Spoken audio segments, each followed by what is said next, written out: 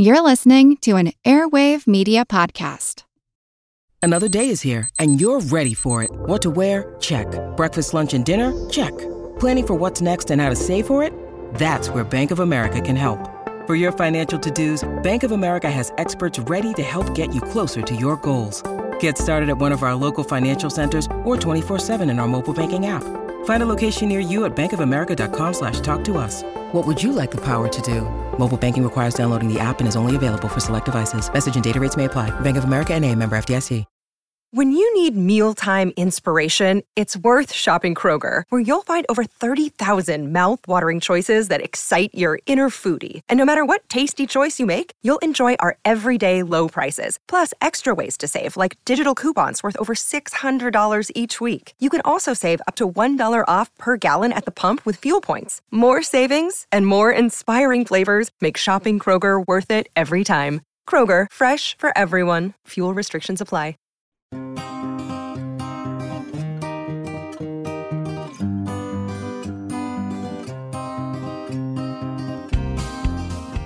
In the celebrated Bronx Zoo, there's an elephant named Happy. Happy is 47 years old, and for the last 13 years, since her partner elephant Sammy died, she has lived alone. She's not the only elephant there, but she has been kept in isolation. And so for the last 13 years, Happy, who science tells us to be a incredibly emotionally complex being, has been without the direct company of other elephants. My name is Kevin Schneider. I'm the executive director of the Nonhuman Rights Project, and I'm based in New York City. He says Happy is not happy. Her situation sparked a protest outside the zoo in June 2019. Free Happy, let her go!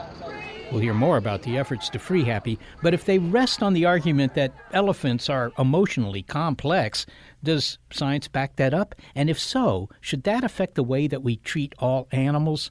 I'm Seth Shostak. I'm Molly Bentley. This is Big Picture Science, produced at the SETI Institute, where researchers investigate the nature and origin of life. The more we learn about non-human animals, the closer their emotional lives appear to resemble our own. In this episode, the ethical implications of living in a world with laughing rats, grieving chimpanzees, and empathetic elephants. It's Animals Like Us.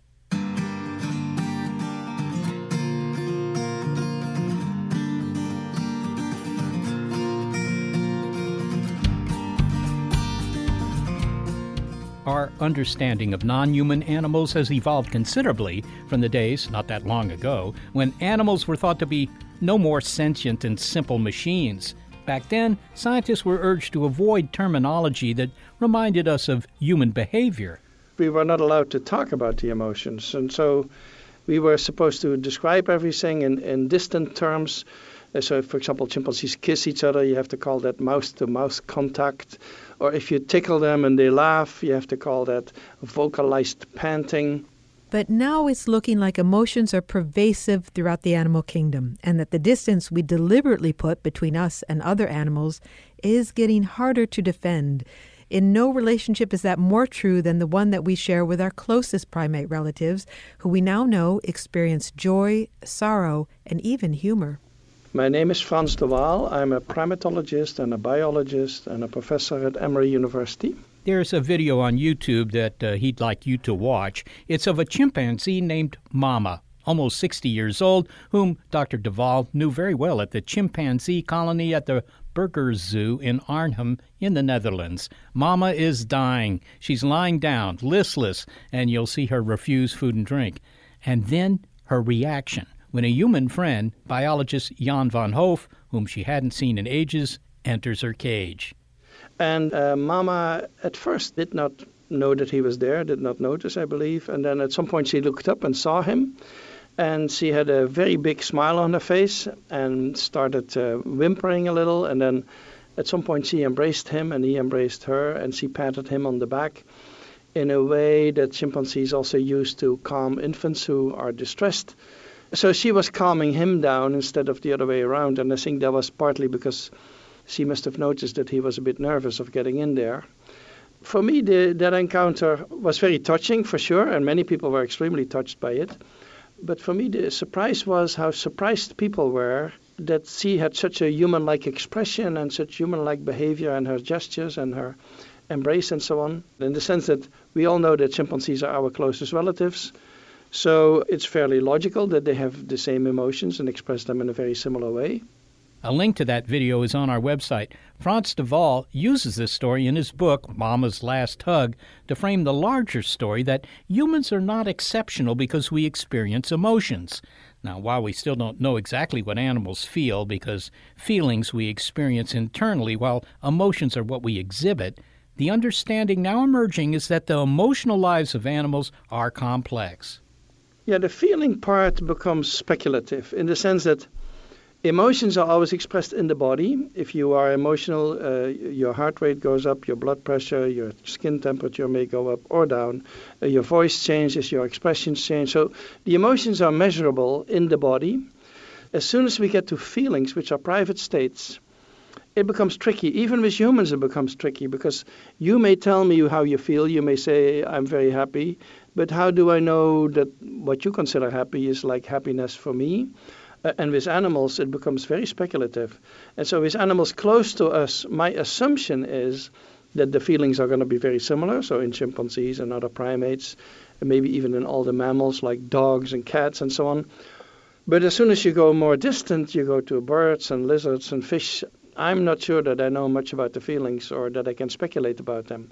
I get the feeling from the interviews that you've given, the books that you've written, and your research, of course, about animals and animal emotion, that there's a part of you that's weary of having to, you feel like you have to explain this to humans that other animals, because humans are animals, also express and feel complex emotions.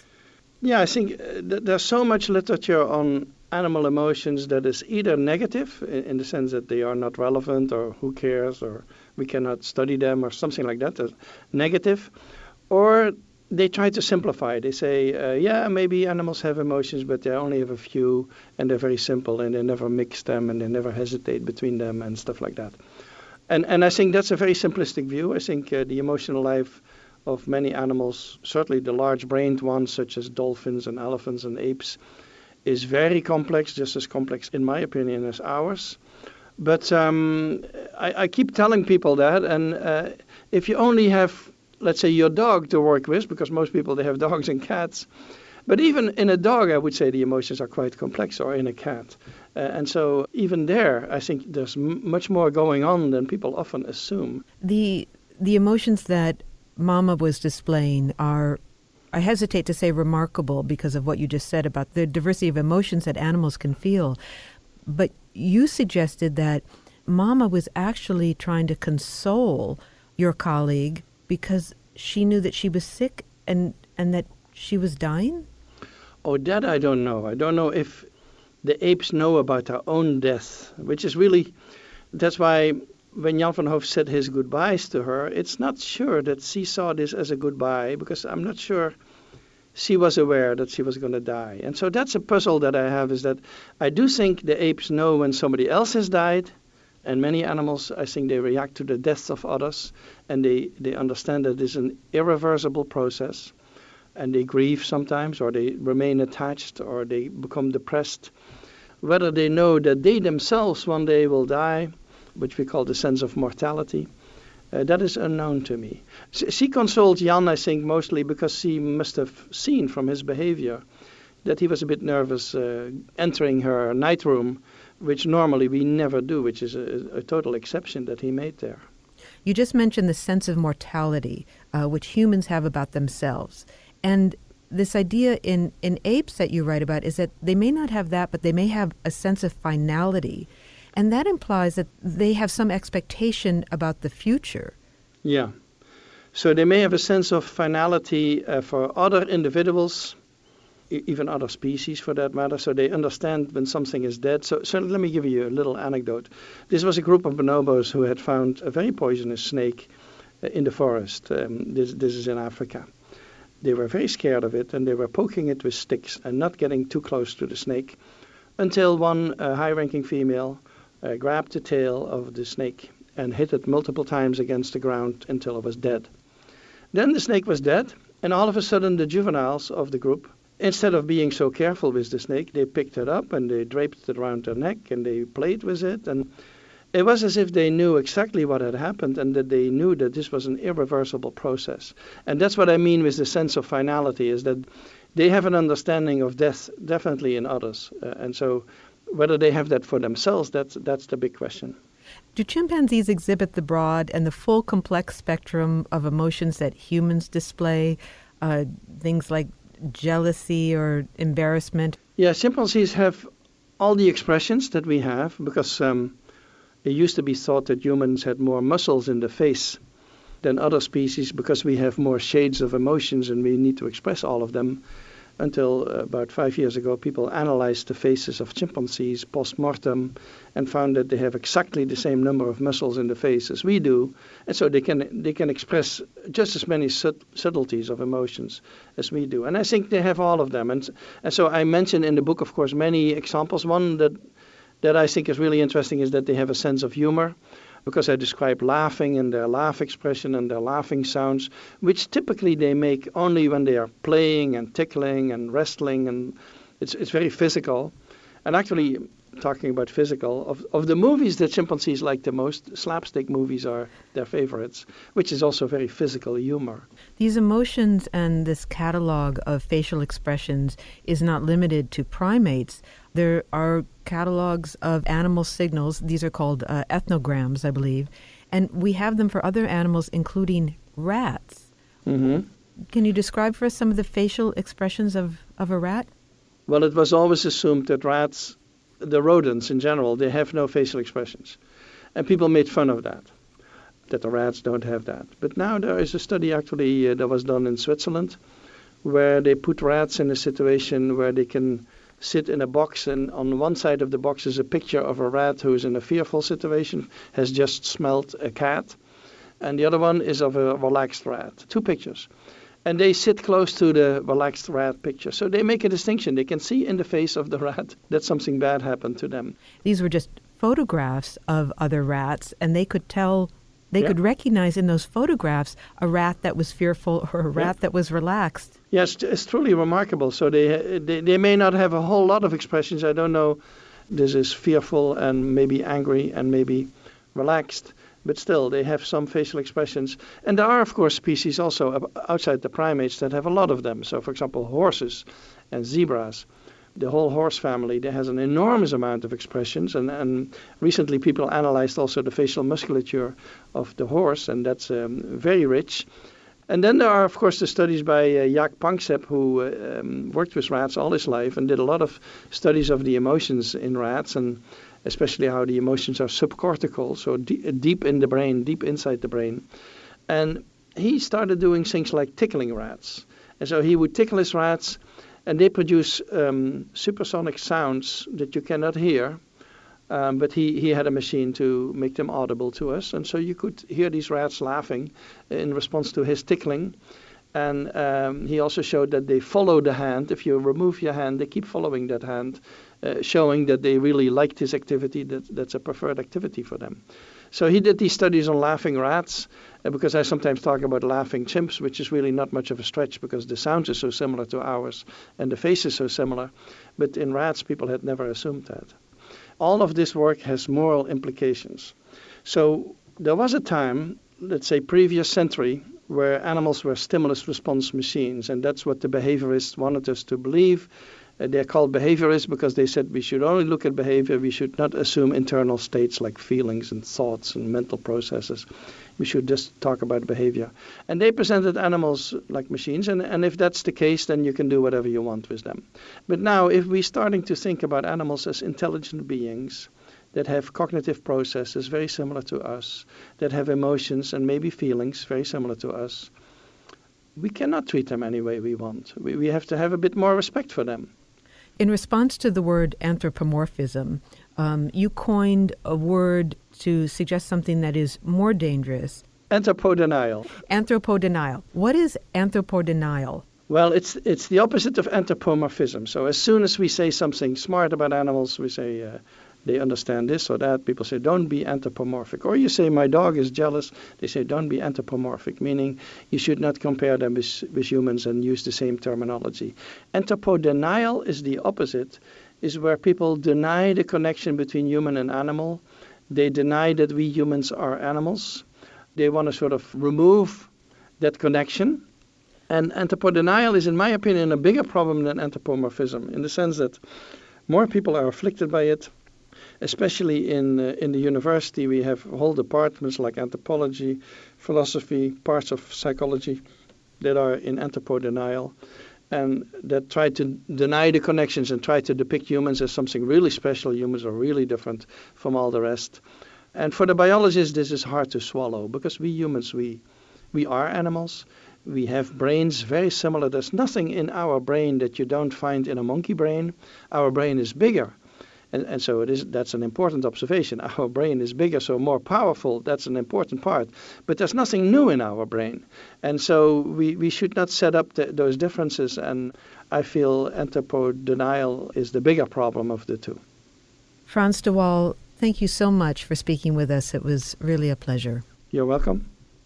Frans de Waal is a primatologist, biologist, and professor at Emory University, and he's the author of Mama's Last Hug.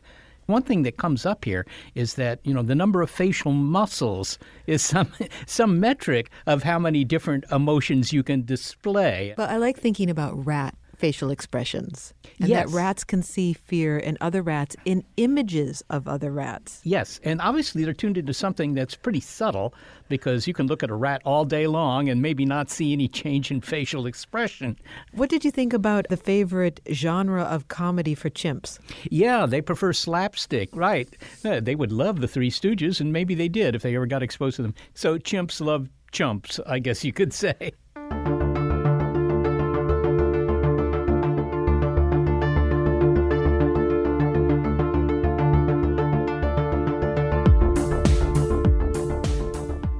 If non-human animals can feel love, joy, sadness, fear, even exhibit a sense of humor, what implications does that have for how we treat them? I'm Peter Singer. I'm professor of bioethics at Princeton University. What I do reject is the idea that simply being a member of the species Homo sapien gives you a moral status that is higher than that of any non-human animal. He weighs in next. It's Animals Like Us on Big Picture Science.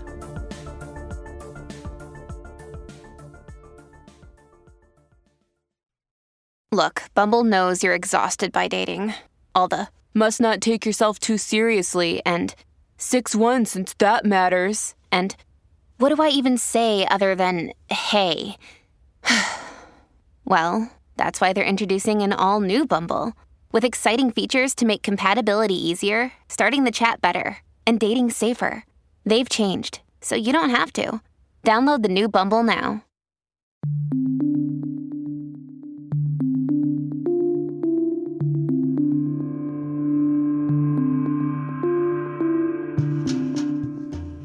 When bioethicist Peter Singer wrote Animal Liberation in 1975, taking on animal suffering as a serious philosophical issue, it radically changed the conversation about animals. It awakened people to the cruelty of factory farming and promoted veganism as one solution to animal exploitation. The book changed what people ate, what they wore, and is credited with sparking the animal rights movement. Still, Peter Singer wishes the book had done more. I hope that lots of people would read this book, that they would say, oh, what we're doing to animals is obviously wrong, and we've got to stop supporting this. So I'm going to stop eating animals, and I'm going to tell my friends, and then they're going to stop eating animals. And I thought we might really change that in the way that slavery got outlawed, and we had a moral revolution against slavery. I thought the book just might trigger that kind of moral revolution against the exploitation of animals. And really what it did is start a movement with a group of people who have that attitude, but that remains a minority group in this society. We're talking about the evidence for the complex emotional lives of other animals in this episode of Big Picture Science, and now the ethical ramifications of these discoveries. The early animal rights movement was built on the idea that we should prevent the physical suffering of animals. But how does the argument change when we add the possibility that they can experience emotional suffering and stress as well? Peter Singer is often described as the world's most influential living philosopher, best known for his work on animal welfare and global poverty. His ethical arguments draw from a philosophy called utilitarianism. which you can think of as a kind of ethical pragmatism. The measure of ethical behavior is whether it's doing the greatest good by maximizing the happiness and minimizing the suffering of living beings. And while Peter Singer does not hold that human rights are exactly the same as animal rights, if an animal is capable of suffering, then we shouldn't discount its pain just because it belongs to a different species. Certainly knowing about their emotional lives complicates our relationship with them, because if we thought that it was only physical pain that we needed to avoid inflicting on them, then it would be much simpler as to questions about how we confine them or keep them, whether alone or with their species. That would be much simpler. We really wouldn't have to worry about that. We would be say, oh, we're not inflicting physical pain on them. Yes, they're solitary and in a cage, but we've done enough. But I think once we recognize that they have emotional capacities, that they have emotional needs, then things change. And we can't just keep them solitary in a cage if they're a social animal. We can't keep them without stimulation and activity if they're an animal who can become bored easily. So, yeah, it makes a big difference. Frans de Waal talks about not just the ability of animals to experience joy and fear and sorrow, but that chimpanzees, for example, will console each other and even console their human caretakers in times of sorrow. This suggests that these animals have complex emotions, in this case, empathy. So I'm wondering if the complexity of their emotional lives as well factors into the ethical debate. I think when you get that level of complexity, of relationship, of understanding of the emotions of others, really, a capacity to read other minds, really, I think it does start to change things. And we have to raise the question, why are we treating these non-human animals as if they were just things? What's really differentiating humans from the non-human animals here? So why is it that we attribute a lower moral status to them? Because it's starting to look as if, in many respects, they should be on the same footing as humans, not on a markedly inferior footing. Well, I wonder then if you could describe for us the world as you would like to see it, perhaps the world where animals were treated fairly or ethically. What would that world look like? Well, let's still focus for the moment on the great apes and other animals where we are aware of these complex emotional responses. I think we would include them within the sphere of beings who have a moral status that means that there are certain things that we should not do to them, or that we should not do to them except in extraordinary circumstances. So you might call it the community of beings of equal moral status. That's how we think of humans. We think of humans as having equal moral status in a fundamental way. That means that we can't just use them for our ends. We have to respect their ends and how they want to live and what they want to do. So that would dramatically change the status of these non-human animals. We would treat them more like we treat other humans, perhaps humans with capacities that are not quite those of full normal adult humans. But of course, there are other human beings who don't have those capacities, and we still recognize their moral status. So this would mean that chimpanzees, for example, would not be tested upon, but would they be kept in zoos? Would they be kept in captivity at all? Can you be specific? Yes. So fortunately, we have already started to recognize that we shouldn't be testing on chimpanzees, and that's not permitted except perhaps in very rare circumstances.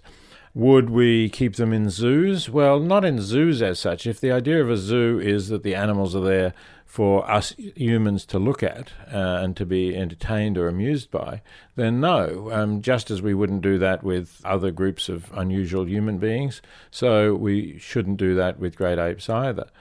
Now, unfortunately, we do have to continue to keep them in some form of captivity because there is no safe habitat that we can return them to. And especially if they've already lived their lives in captivity, they no longer even have the skills to survive in their native habitat, even if there were such a place. So yes, we have to keep them in captivity. Obviously, we also can't just leave them to roam the streets. It wouldn't be good for them or for us. But the captivity should be constructed to meet their interests, not to meet our interests. So we should have an environment in which they can live safely in a social group that's natural to their species. And if somehow, humans can occasionally observe them when they choose to come near to some boundary, or we can observe them on CCTV or something like that, fine, that's not going to harm them. But the primary goal has to be to give them the best kind of life that we can. Just out of curiosity, do you ever use the term inhumane when you talk about the treatment of animals? It strikes me as an odd phrase because it suggests that the standard is how we treat other humans. Yeah, I don't use inhumane really, or humane or inhumane, although I know there are organizations that are called things like the Humane League. But to me, firstly, it suggests that somehow treatment by humans is good, right? It's good to be humane to animals, but if humane derives from humans, then humans have typically been horrific to animals. So there's some sort of paradox in suggesting that it's somehow in our nature that we would be kind and not cruel to animals. So I don't like that phrase. And I think it's, in a sense, it's also puts animals down. The moral principle that I think should govern our relations with animals is one of equal consideration of similar interests. So we should be looking at what interests they have, and where those interests are similar to ours, we should give them the same weight, the same consideration, the same attention that we would give to those interests if they're experienced by humans. So, for example, if something is going to cause a similar amount of pain to a non-human animal and to a human, let's suppose it's a physical wound with a knife, or it's a burn or something like that, and let's suppose the skins are equally sensitive, we should think it just as bad to do that to an animal as we would think it to do that to a human. But I emphasize equal consideration of similar interests because interests do differ, and your listeners now have an interest in a fairly abstract discussion of ethics. Chimpanzees don't have an interest in that kind of discussion. They can't follow that sort of discussion. So we should recognize that humans have some interests because of our high cognitive abilities that non-human animals don't. And there things become different. There we can't say equal consideration because they're different interests. But there are a lot of interests that are similar. And what Frans de Waal and others who have studied non-human animals, great apes and other primates, have shown is that this range of similar interests is not just the physical pain. It's not just the cuttings or the burnings. It is also the need to relate to others. It's also the need to have a suitable environment, social environment, and to feel positive emotions with others. What arguments do you find get people to change the way they treat animals? There are a lot of different arguments that get people to change, but a lot of people don't really know about factory farming, or they don't know very much about it. They don't understand what it does to the animals. They don't understand that chickens have needs too, that crowding 20,000 chickens into a single shed is contrary to the social needs of the chicken, and that chickens normally learn individuals. They recognize the individuals around them, and they form a pecking order on the basis of their knowledge of those individuals. With 20,000 birds in a shed, they can't possibly do that, so they're stressed. People don't know these things. They don't know that laying hens are in cages where they can't even stretch their wings, or breeding sows might be confined in ways that they can't turn around or walk even a single step. So sometimes it's the facts that shake people up. And sometimes it's challenging them with their arguments and saying, what is it that justifies us in doing these things to other beings?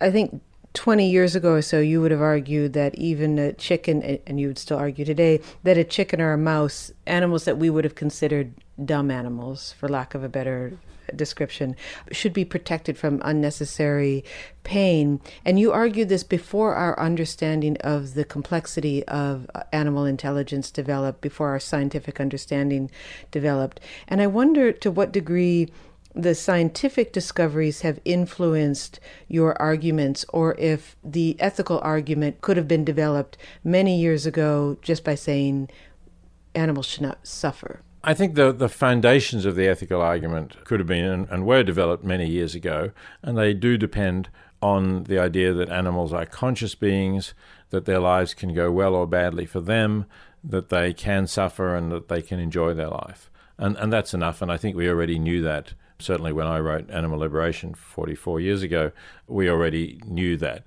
The science that has come since has extended the ways in which animals' lives can go well or badly for them, and extended our knowledge of what it takes to give them really satisfactory lives. What animals are in your life on a daily basis? What animals do you come across? Really, on a daily basis, I'm only interacting with other human beings. I don't have any companion animals, and sometimes I've spent time sort of cat sitting one of my daughter's cats, and so I do spend a bit of time with cats from time to time. But I don't really consider myself an animal lover. I didn't get into this because I have strong needs to be close to animals or to live with animals.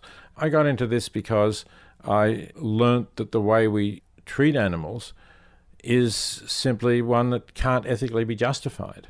Well, finally, given what humans are doing to habitats and the role that humans are playing in driving species extinction, if you make the case that hurting one animal is a moral issue, or there are moral issues concerned with that, what are the moral ramifications then of driving an entire species to extinction?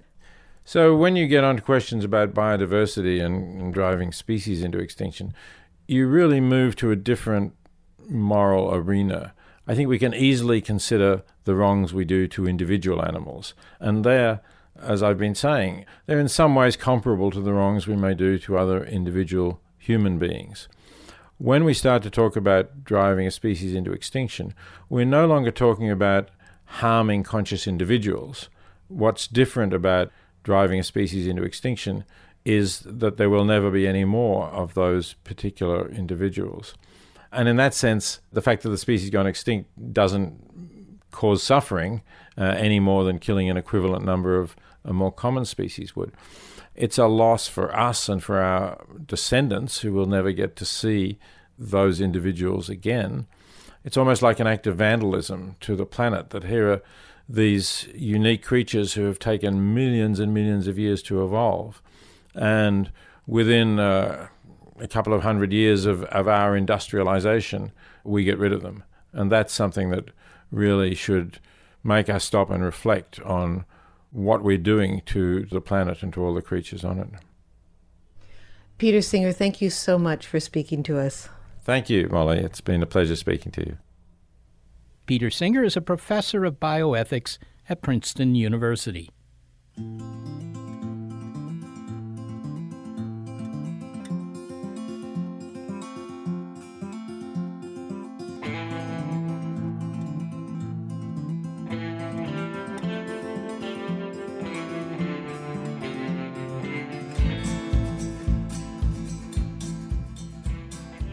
The relationship between Asian elephants and the humans who ride on their backs is ethically complicated, but could giving these elephants jobs help ensure their survival? That's next. It's Animals Like Us on Big Picture Science.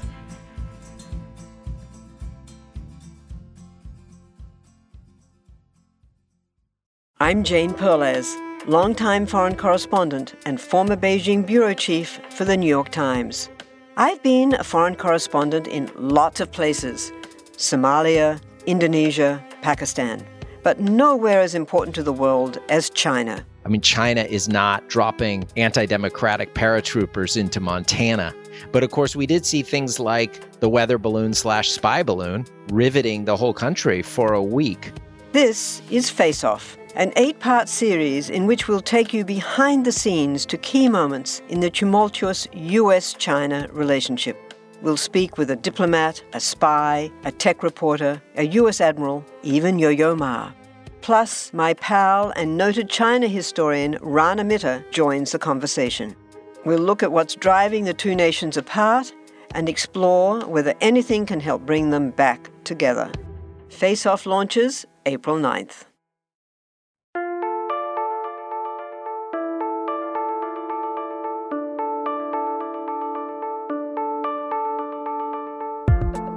Animal emotions. Do they exist? And the implications, if they do, on how we treat other creatures. That's what we're talking about here on Big Picture Science. Now, we've heard about chimps, but here's another intelligent species, elephants. And they can also pass the mirror test like the chimps. They can recognize themselves in a mirror. So They're intelligent, but they're also highly social. They form close bonds with family and other members of the herd. Love and grief are just some of the emotions in a pachyderm's repertoire. And woe to anyone standing in its path who doubts an elephant's ability to express fury. Now, we heard the argument that keeping animals in zoos may be unethical, and so is releasing captive animals who lack the skills to survive in the wild. This suggests that the captivity of animals in some cases is a necessary compromise. Humans have a long history working with Asian elephants. The strength and endurance of these lumbering leviathans lets them navigate rocky terrain and monsoon-drenched swamps, kind of like a parent through a toy-strewn living room. And don't forget those talented trunks, which can act as hands, as straws, and as forklifts. Transport animals are of special interest to geography professor Jacob Schell at Temple University, and his latest foray took him to the forested border region between Burma and northeast India, where elephants, paired with riders called mahouts, help with teak logging. That the elephants are captive at all and endure occasional cruelty when they're being trained, well, that may be enough for some to say they should be freed. But Dr. Schell says that overall, these elephants are actually treated well, more like employees, free to do what they wish once the workday is done. And the jobs may be necessary, because while humans are to blame for the loss of the elephants' lush jungle habitat, driving the remaining 40,000 wild Asian elephants into endangered status, partnering with humans may ensure their survival. Dr. Schell's book is Giants of the Monsoon Forest, Living and Working with Elephants. These aren't elephants that are doing tricks like in circuses. These aren't elephants who are there to entertain or charm tourists, though that can be a really positive thing under certain circumstances anyway. These elephants are doing forms of labor on behalf of human communities that are sort of oriented towards the forest and the resources of the forest in areas that are really difficult for wheeled motorized vehicles to get to. If you want to get food or various other kinds of cargo, maybe medicine, maybe clothing, etc., across a very sort of difficult, maybe forested mountain range, the way in which rivers sort of wind their way through rocky floodplains, and the slightest rainfall will completely alter the course of the river and alter the arrangement of silt and sand and boulders. The elephants are really in their element, moving across this environment. They can wade, they can swim. They can swim with passengers on their backs. They can swim with motorcycles on their backs. They can make use of their trunk to test the river fathoms for unsteady boulders and things like that. So it's almost like they're five-legged, like that's how much they use their trunks in order to get across these kinds of landscapes. Well, unlike machinery, they've had millions of years to, if you will, be engineered by evolution to be appropriate for this kind of a landscape. Let's consider the day in the life of a working elephant. I mean, they wake up or whatever. I don't know if they wake up, but they get retrieved by the mahouts who give them a bath. That's great. Wake up in the morning and get a bath. And then, they work during the day, and then they're released into the surrounding forests in the afternoons and evening. Why is that? I mean, why don't they just tie them up to a hitching post, as they always do in the Western movies, at least with horses?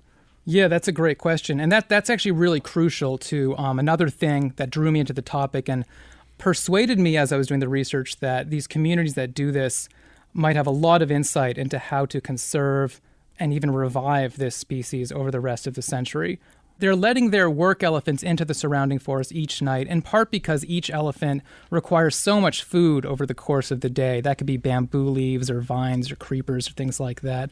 So much food over the course of the day, many, many hundreds of pounds, that for a human to gather all the food per elephant becomes an inefficient source of extra labor to have to add into just keeping the elephant around. It's not economically worth it. It makes more sense to release the elephant into the forest each night and let the elephant find his or her own food. In addition to which, the elephant will tend to mate with wild elephant herds that are passing through the area, or for that matter, with each other.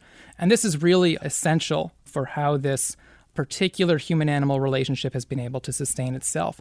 Elephants are very kind of stubbornly hesitant maters or breeders, especially if they're inside of environments that they sense are not in their control. They've been enclosed in some way, maybe inside of a zoo or even inside of a tourist park. They tend not to like to mate with each other. By contrast, when they're released into the sort of open forest on a nightly basis this way, the females tend to get pregnant. The males are presumably making some of the wild female elephants pregnant. And so in this way, it's been suggested by more biologically oriented scientists than myself that work elephants actually reproduce at somewhat over twice the rate of zoo elephants, to give you an idea of how important that is from the standpoint of conserving the Asian elephant species. Now, Jacob, these elephants are obviously good at carrying teak timbers around, putting them in trucks or wherever. But they're more than just oversized mules. They show ingenuity. And to begin with, well, they can understand language. The mahouts give them instructions. I think you write that they have a vocabulary that's somewhere between 35 and 100 words, but it could be 35 or 100 words in various languages, and they can learn several of them. Yeah, I mean, they're extraordinarily intelligent animals. And what's so remarkable with Asian elephants is that they're able to do these very cognitively demanding, complex types of work, complex works that really oftentimes require real kind of problem-solving skills. They're capable of doing it without having been selectively bred to do it. I mean, there's just this one extraordinary story from during World War II when both the Allies and also the Japanese, they were both in Burma. It was a major theater of the war, and they were both making pretty extensive use of elephant-based labor for transportation and for logging and for bridge building and things like that. And one particular elephant, this is on the British side, he was being asked to push a big log onto a bridge pylon, and the log kept slipping off of his tusks, either slipping backwards onto his mahout, which the elephant wasn't happy about that because the elephant doesn't want the mahout to get hurt, or slipping forwards and then hurting people who are on the pylon. So all the people on the scene were completely at a loss for how to proceed. What do we do? They weren't really accustomed to the requirement of being asked to build wartime bridges in the middle of the jungle before. And it was actually the elephant, according to the person who recorded this incident, it was the elephant who figured out what to do. And the elephant grabbed a sturdy club-shaped bit of wood with his trunk and then wedged it diagonally between his two tusks. So it's like a diagonal safety lock or stopgap. And in this way, having sort of tied the club between his tusks with his trunk, was able to create a really sturdy way of preventing the log from slipping either backwards or forwards. Just an extraordinary story of the elephant's cognitive intelligence. Well, then finally, Jacob, the Nonhuman Rights Project. It's the largest group in the U.S. that's fighting to recognize the rights of animals. Fighting for the liberty of animals is nothing new, but has your experience with elephants changed your opinion of these endeavors? I would say that in a lot of cases it hasn't changed my opinion. I would say that with the example of something like circus elephants, where I think there's a lot of validity in these arguments that are being made about how elephants in a circus have rights, they're being held in a particular captive environment against their will, and they ought to be released into some sort of situation where they'd have a chunk of forest that they could wander around and sort of enjoy their lives somewhat more. And I think there's a lot of validity to those arguments. I do get a little bit concerned that sometimes the way those arguments are being made serve to somewhat demonize some elephant tenders in these circuses who have been working with elephants their whole lives, are close with their elephants. Probably it's a very complex relationship, and who have a lot of uniquely valuable knowledge about the elephants that really shouldn't be marginalized. And so kind of a demonizing rhetoric, I think, can sometimes have the unfortunate consequence of serving to do that. But on the whole, the idea of animal rights is one that I am certainly supportive of. But I'm also supportive of the idea that endangered animal species, and the Asian elephants are certainly an example of that, there's as few as 40,000 left in the world, have a right to continue to exist past the end of this century. And I think that these communities that are trying to work with elephants in order to generate forms of economic value that help to keep the forest in place offer a lot of really valuable insights for how to do that. The Asian elephants in particular ultimately need to have the forest in order to survive this particular era that we're in.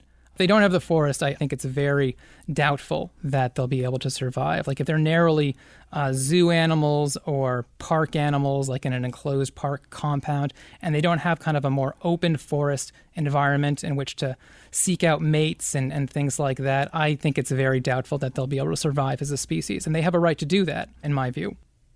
Jacob Schell, thanks so very much for speaking with us. Thank you. Delighted to have talked with you. Jacob Schell is a professor of geography at Temple University, and he is the author of Giants of the Monsoon Forest, Living and Working with Elephants. After everything we've learned, we now return to the case of Happy, the Asian elephant in the Bronx Zoo who has lived the last 13 years in isolation. Taking up her case, that is, her legal case, is the Nonhuman Rights Project based in New York. Its executive director, making the rounds in both the courts and in public protests, is Kevin Schneider. The Nonhuman Rights Project is an American nonprofit civil rights organization whose mission is to change the legal status of at least some non-human animals from things who cannot possess any rights at all to persons who can possess at least one right. Happy has been at the Bronx Zoo for almost 40 years, and for the last 13 of those years, she's been completely alone. The Nonhuman Rights Project filed a historic lawsuit last year demanding that the Bronx Zoo release Happy to a sanctuary. We argued under the writ of habeas corpus, which is an ancient legal device that has historically been used to demand liberty for detained persons, of course, is the rub. And part of our argument is the science of the cognition, what we now know about elephants, and just how much they suffer without the company of their own kind. We know them to be tremendously social beings. And so for an elephant like Happy, this is akin to keeping a human in solitary confinement. And so that's what our lawsuit and now public protests and other efforts are all about. So this will be decided by the judge. I mean, this is obviously not a jury trial case. That's right. This will be decided by a judge. If I were to go see Happy at the Bronx Zoo, I mean, does she just sort of sit in a corner? You know, what would her affect be? So let's bear in mind that this is the Northeast. So for about half of the year, she's kept inside a small industrial barn. But for those times when she is allowed outside, there are wires surrounding about this acre patch. There are a number of plastic trees and a small pit of water like a kiddie pool. And indeed, she'll spend a lot of time, when you can see her as you go by on the monorail, staring outward past the gate and swaying in a way that experts on elephant behavior will tell you is a sign of what's called stereotypic behavior and a sign that elephants are indeed suffering the impacts of captivity. And if she were moved to a sanctuary, first, where would that be and what would her life be like there? There are two sanctuaries that are up and running for elephants in the United States right now. One is the Elephant Sanctuary in Tennessee. The other is the Performing Animal Welfare Society in Northern California. And at both of these locations, she would have drastically more space than she has now. But the most important thing for us is that she would have some ability to make free choices about how she spends her day, which now she's completely deprived of. And what about the social aspects? So after very, careful consideration to make sure that she could get along with the other elephants at the sanctuary, which is a very long process, she would be slowly reintroduced. And there are many examples of elephants like Happy being sent to sanctuary and then being reintegrated with 2 or 3 or sometimes more other rescued elephants and building some kind of new family. What about people who would point to you and say, look, the Bronx Zoo says that, their folks, their staff, veterinarians, whatever, are all treating Happy well, and she's not languishing. So that really confuses the issue here. We're not talking about Happy's welfare. We never allege that anyone is treating her badly or withholding food or anything like that. The problem is that the Bronx Zoo and other institutions like it have an antiquated worldview that still sees elephants as displays and really completely fails to acknowledge and take into consideration their emotional and cognitive needs. Is it true, Kevin, that Happy really was the first elephant to show self-recognition? I mean, self-recognition is a trait that simians, chimpanzees and so forth have, and dolphins, but I don't know that any other critters have shown that. That is true. Happy was the first elephant in the world to pass the mirror self-recognition test. And indeed, that is part of the legal arguments that we make on her behalf. So, Kevin, what's next? So Happy's legal case, we're just awaiting word from the Bronx trial court as to how that will move forward. But in the meantime, we're planning additional rallies at the Bronx Zoo. We're calling on people to sign our action alert and demand directly from the Bronx Zoo that they send Happy to sanctuary. And we're also planning for other efforts that we invite the public to really begin getting involved with in a way that we haven't been able to do yet because we've just been in court. All right, Kevin Schneider, thank you very much. Thank you. Kevin Schneider is the executive director of the Nonhuman Rights Project. And at the time of our conversation with him, they had, I don't know that you knew this, Seth, they had collected more than 800,000 signatures to their petition to free Happy. And those are signatures from all over the world. Well, that's an impressive total, I have to say. But, of course, elephants are also impressive. So we began with the question of, do animals really have emotions? Has that been demonstrated? Well, clearly it has. But the question then becomes, how should that, affect the way we treat these animals? Certainly that applies to the overcrowding and miserable conditions in some factory farms. But then it gets complicated, doesn't it, in situations where freeing an animal from captivity may endanger its life because it no longer has the skills to live in the wild. Or in the case of the Asian elephants, the wild is going away, and employing the elephants to do tasks with humans may help ensure their survival. In the 18th century, you had the Enlightenment, which improved the treatment of other humans, if you will, that all humans had certain basic rights. And maybe what we're entering now is a kind of an enlightenment for other species on this planet, where we will, in fact, assume that they will be treated well. And that will be something that we will look back in the distant future and say, well, of course they should have been treating animals better.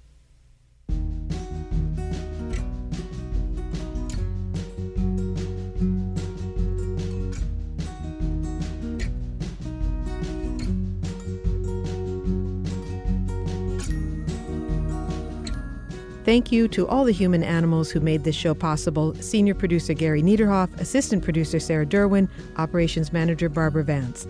I am executive producer Molly Bentley. Thanks also to financial support from Rena Shulsky-David and Sammy David, and to the William K. Bowes Jr. Foundation.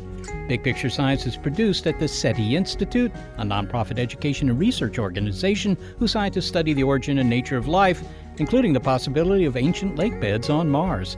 I'm the Institute's senior astronomer, Seth Shostak, and I occasionally do get emotional. And a big thanks also to our listeners. Your ears have been attuned to an episode of Big Picture Science that's called Animals Like Us. If you'd like to hear more Big Picture Science, well, you'll find past episodes in our archive at bigpicturescience.org, and our website also has links to the guests you heard. You may be listening to our radio show, but did you know we're also a podcast? And you can make sure you never miss an episode by subscribing to the By Pie Side podcast on iTunes, Google Play, Stitcher, Spotify, iHeartRadio, Pandora, Radio.com, or Himalaya.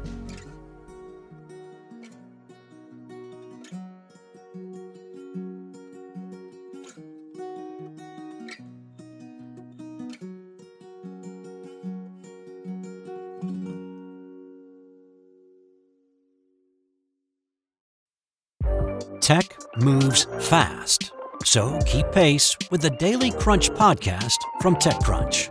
With new episodes every day, this podcast will give you a quick overview on everything you need and should know about startups, new tech, regulations, and more. Listen to TechCrunch Daily Crunch now, wherever you get your podcasts. That's TechCrunch Daily Crunch, wherever you get your podcasts. Get ready to geek out. The Wired Science Podcast explores all the latest and greatest in science. Everything from strange diseases and biological breakthroughs to interesting tech and mysteries in outer space. Listen to Wired Science today wherever you get your podcasts. That's Wired Science wherever you get your podcasts.